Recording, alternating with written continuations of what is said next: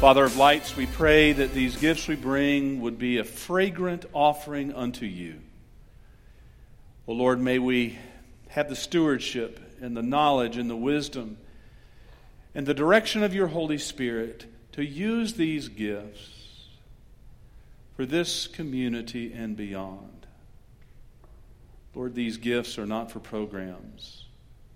Lord, these gifts are for ministry, impacting the life of others. Thank you. Now, Spirit of life, descend upon us. Let us hear your words. Let us hear the words and the questions of Jesus through our Scripture be as though they were being spoken to us. For we ask this in Christ's precious name. Amen. You may be seated. First, I have to bring you greetings from someone that I serendipitously met, and Nick did. Nick and I were at a Presbyterian gathering for pastors for a couple days this week, and somebody that I did not know ran up and said, "You got to meet this guy," and I didn't even know who this woman was, but anyway, I went with it, and she introduced to me to this very tall gentleman by the name of Kirk Newman. And Kirk Newman used to be one of you guys and gals. He used to be a Kirk singer. He is the son of the Newmans of the Newman Center. And so he was there for his 50th high school reunion. But he sends greetings to his church family and wants to say hi. So I told him how much his parents are beloved. Well, good morning, saints. Good morning, sinners. This morning, turn in your Bible to Mark chapter 8. Mark chapter 8. We have been pressing through Mark the last couple of weeks. And to put it into context and remind ourselves, Jesus has been spending predominantly most of his time in these Markan narratives at this time in the northern part of Israel. You know, if the Sea of Galilee were a big circle, at the 12 o'clock position would be the town of Capernaum. And Jesus is using Capernaum as kind of a launching place to go different ways. So last week, you remember, Jesus had left Capernaum and he traveled some 30 miles away to the coast, to the town of Tyre, where he met that Canaanite woman who had a word to say to Jesus and opened up his eyes and boundaries of who was in and who was out. Then Jesus from there in Mark, if we kept on, you'd see he traveled another 40 miles north to a town called Sidon, which is up in modern-day Lebanon. And then he travels from Sidon down to the Decapolis, which is at the 3 o'clock position if you're looking at the Sea of Galilee as a clock. And that's about a distance of between here and Vero Beach. So Jesus has been on the move. And today we're picking up in the story where he once again is on the road. And his disciples are traipsing in behind him. He is headed up now to a community or area called Caesarea Philippi. And Caesarea Philippi is about 25-30 miles north of Capernaum. So it's going up into the mountainous areas on the very extreme northern part of Israel, where Mount Hermon is, which is the source of the water that comes down and feeds the Sea of Galilee. Now, back in ancient days, Caesarea Philippi was known to have the world's largest temple and shrine to the Greek god Pan. And so it was a very popular place for the Greeks and the Romans as well. So Jesus is on the road. And this is where we pick up in the story. Mark chapter 8, verses 27. Hear the word of the Lord. Now Jesus went on with his disciples to the villages of Caesarea Philippi, and on the way he asked his disciples, "Who do people say that I am?" And they answered him, "John the Baptist. Others said Elijah. And still others said, "You are one of the prophets." And Jesus asked them, "But who do you say that I am?" Peter answered him, "You are the Messiah." And Jesus sternly ordered them not to tell anyone about him. And then he began to teach them that the Son of Man must undergo great suffering and be rejected by the elders, the chief priests, and the scribes, and be killed, and after 3 days rise again. Jesus said all this quite openly. And Peter took him aside and began to rebuke Jesus. But turning and looking at his disciples, Jesus rebuked Peter and said, "Get behind me, Satan, for you are setting your mind not on divine things, but on human things." So Jesus called the crowd with his disciples, and he said to them, "If any want to become my followers, let them deny themselves, take up their cross, and follow me. For those who want to save their life will lose it, and those who will lose their life for my sake, and for the sake of the good news, the gospel, will save it." This, my beloved, is the word of the Lord. Indeed, indeed.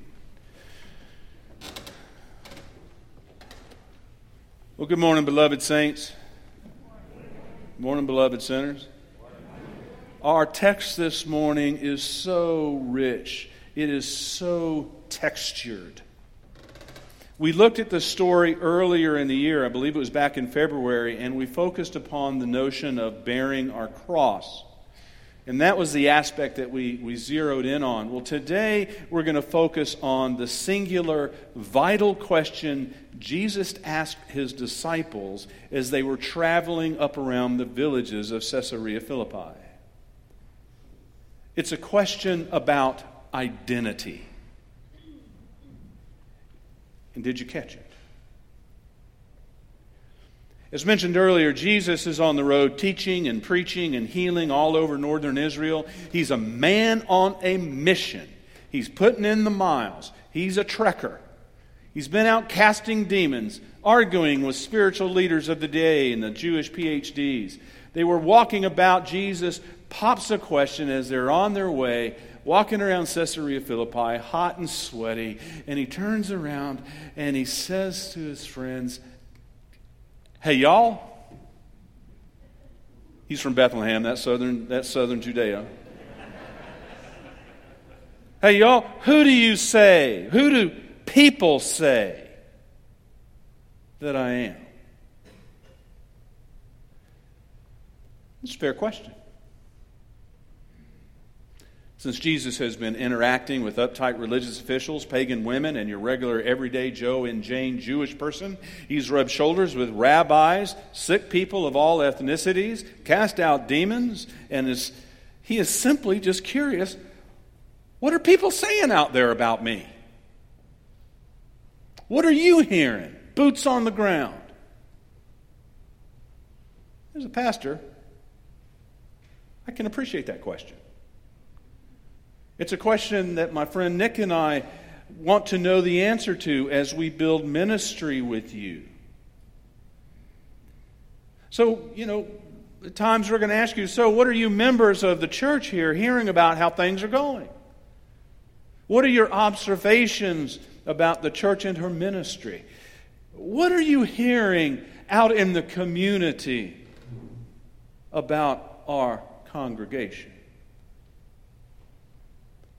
And what I've learned as a pastor, and Nick, as you grow into the ministry longer and longer, you will learn it too, that people are all too eager to tell you what they think.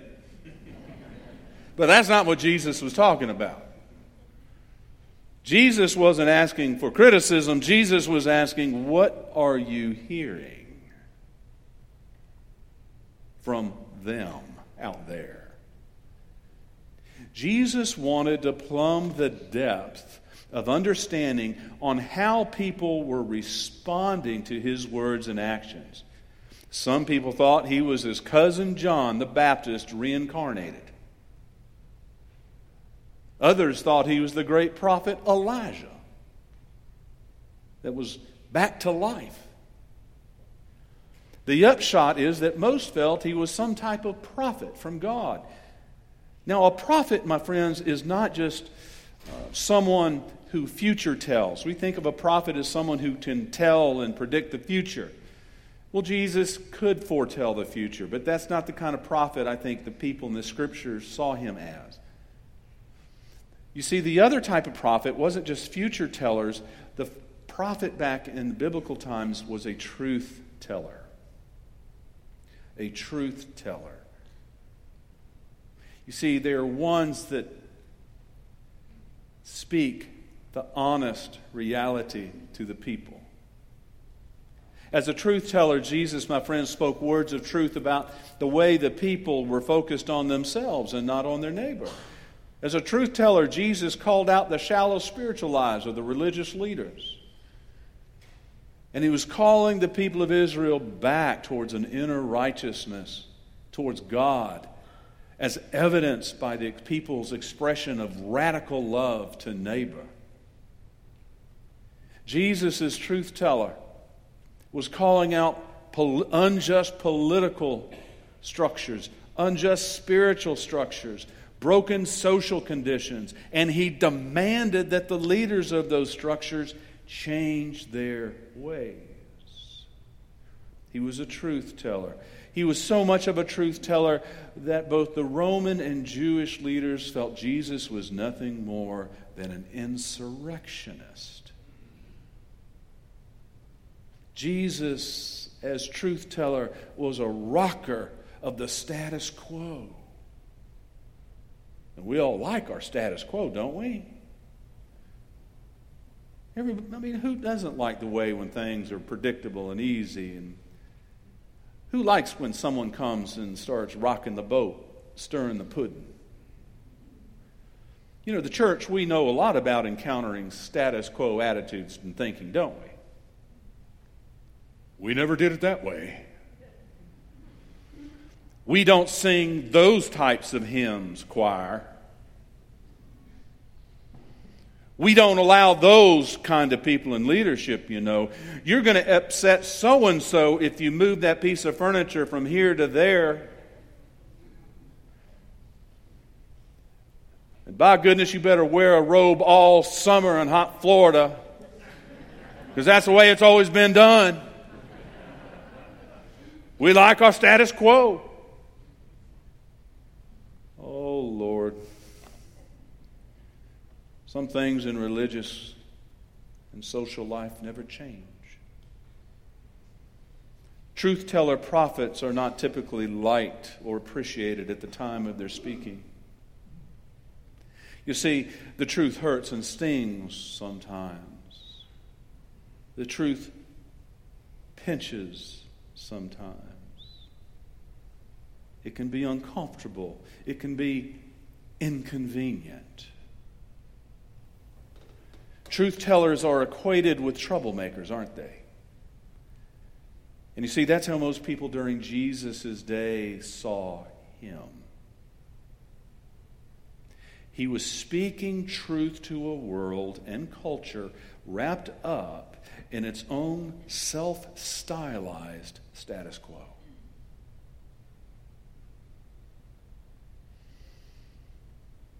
So what do they say about me out there? What are you hearing? And then as Jesus walks along a little more with his companions, we can imagine him as he's walking, he's wiping the sweat off his brow, and he smiles. So that's what they say. But who do you say that I am? Who do you say that I am? Now, I can only imagine with that group of disciples, there was probably some silence as they were trying to figure out, okay, what is the answer the teacher's looking for? I want to give the right answer. I want to give the best answer. And sure enough, Peter, he scores, bless his heart. He opens his mouth and says, "You are the Messiah." he scores. He hit it right between the uprights. We can almost hear the other disciples grumbling amongst themselves, "Show off." Peter gets it. And we want to shout along with them saying, "Yay, Peter, way to go." And yet we soon realize that we shouted out just a little too soon. Peter no sooner exclaims who Jesus is when Jesus immediately describes the truth about what Messiah means. And Peter doesn't like it. Peter had his own idea of who Messiah, what Messiah should do, who Messiah should be. And so he publicly calls Jesus over and publicly rebukes him for giving the wrong answer about his prediction of his death and all this cross-bearing stuff. And then Jesus all of a sudden whips around and he tells Peter, "Get behind me." And the word Satan means adversary or deceiver. You see, that's what Satan is. It describes who he is. He deceives. And although Peter got it right about Jesus being Messiah, the deceiver working within Peter totally confused him as to what Messiah meant. Peter is gone from being way up here and getting the right answer for the teacher to being way down here at the bottom of the class. And you can almost hear the other disciples snickering. Got him.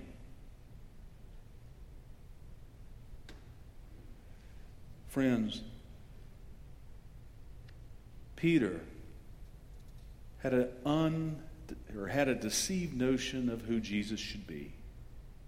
And Jesus understood that Peter, the rock of the church, if the rock and the foundation of the church can't get it right, then the church is in deep kimchi. The church is in trouble. If Peter is deceived about what and who the Messiah is, there is not going to be much hope for the larger church. So Jesus calls him on it. Jesus calls him on it. Peter, to be Messiah means to die for those you love. Peter, to be Messiah means you're going to have to pick up your own cross and bear what I'm suffering as well. And be led to where the Spirit will take you. Jesus, my beloved, is being honest. He does not want to deceive those people who follow him.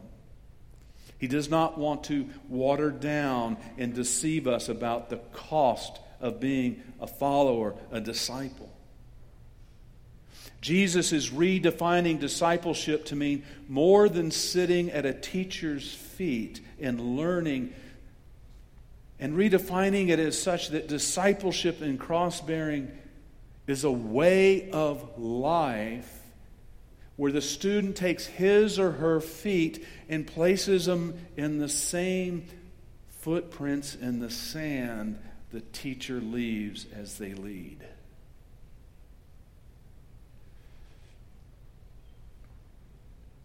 Friends, Jesus' questions are relevant and apropos for the church today. As we forge a path into the wilderness called South Florida and Broward County and beyond,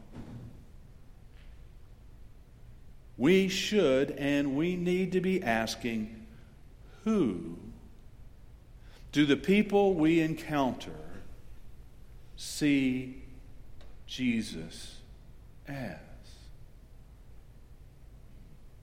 How does the world around us see Jesus? Presbyterian pastor and Fuller Seminary professor Todd Bolsinger, who is lead pastor at a Presbyterian church in San Clemente, California,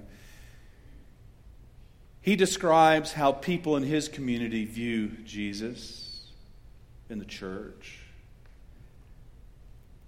And you can almost hear it as though it applies to Broward, Miami-Dade counties. In his book, Canoeing the Mountains, he writes, when cities are now considering using eminent domain laws to replace churches with tax revenue generating big box stores, when Sundays are more about soccer and Starbucks than they are about Sabbath, when Christian student groups on college campuses are recognized, when the fastest growing religious affiliation among young people today are the nones, the N-O-N-E-S, who don't believe in anything. He says when a funeral in a conservative beach town like San Clemente is more likely to have a funeral that is a Hawaiian-style paddle out than gathering in the sanctuary, he says, then Christendom as a marker of society has passed. Close quote. Whew. You see, it would appear, my beloved, that Jesus has lost his identity in our world today. Well, actually, the world has lost Jesus' identity in the world today. And there's several reasons for that. God's calling in one right now. But the one that is being called in right now that I want to lift up is this.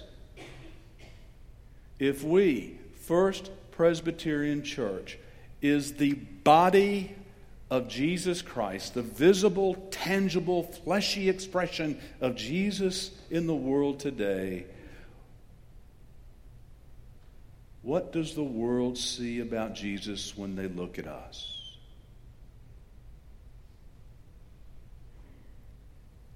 Jesus has lost his identity in the world because the body of Christ, the church, like Peter in our story, is trying to shape Jesus' identity to conform to a way that fits our purposes, our culture's comfort levels. We want Jesus to feel good. We want him to be seeker-friendly. We've moved from holy worship to Christotainment in our culture. Oftentimes, my friends, the Western church has adapted itself to fit more like the body of the culture at hand as opposed to the body of Jesus Christ. So what do our neighbors around us see, think, experience about First Presbyterian Church? Then again, do they even know we're here? You see, Jesus was a revolutionary and a cultural, spiritual troublemaker in his prophetic witness, and people talked about it. People knew about it. Our task, brothers and sisters, as the body of Christ, is to reflect upon whether or not our neighbors see you and me, see this church right here, right now, as a revolutionary, cultural, spiritual, table-flipping church, an entity, or are we status quo? Are we working for the just causes of Jesus in an unjust world? Or are we giving those causes a wink and a check?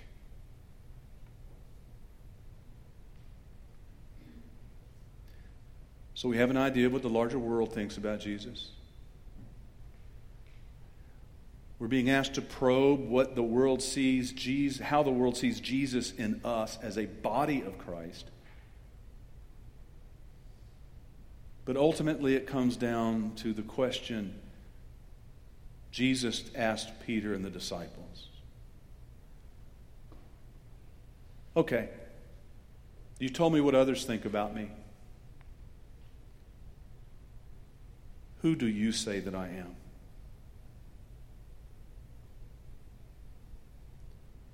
Who do you, my beloved, see Jesus as? Who is Jesus? Think about that answer real carefully. For you see, my beloved, how each of us responds. Our responses aren't just our personal responses about how we see Jesus. Your response woven together with my response, woven with Maxine's, woven with Petey's, woven with Jim's, come together and they display the Jesus sees to the world. So, who do you say Jesus is?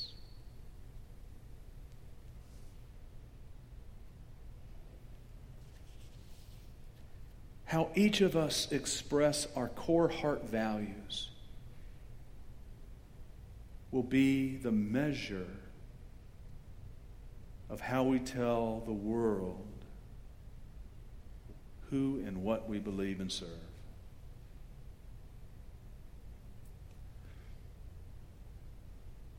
Who do you, church,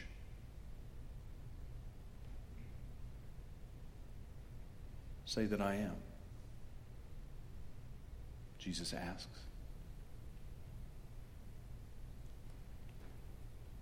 Who do you see me as, my beloved? Jesus asks. It's all about identity. Pray with me. Spirit of the living God, fall afresh upon us. Lord, help us to evaluate that very vital question of identity. Who do we say you are? Good teacher, miracle worker, prophet? Do we see you as some do-gooder in the community, an activist? Or, Lord, do we see you as the incarnate Son of the Most High God, flipping tables so that we will love others in God's name? Speak to us this day. Amen.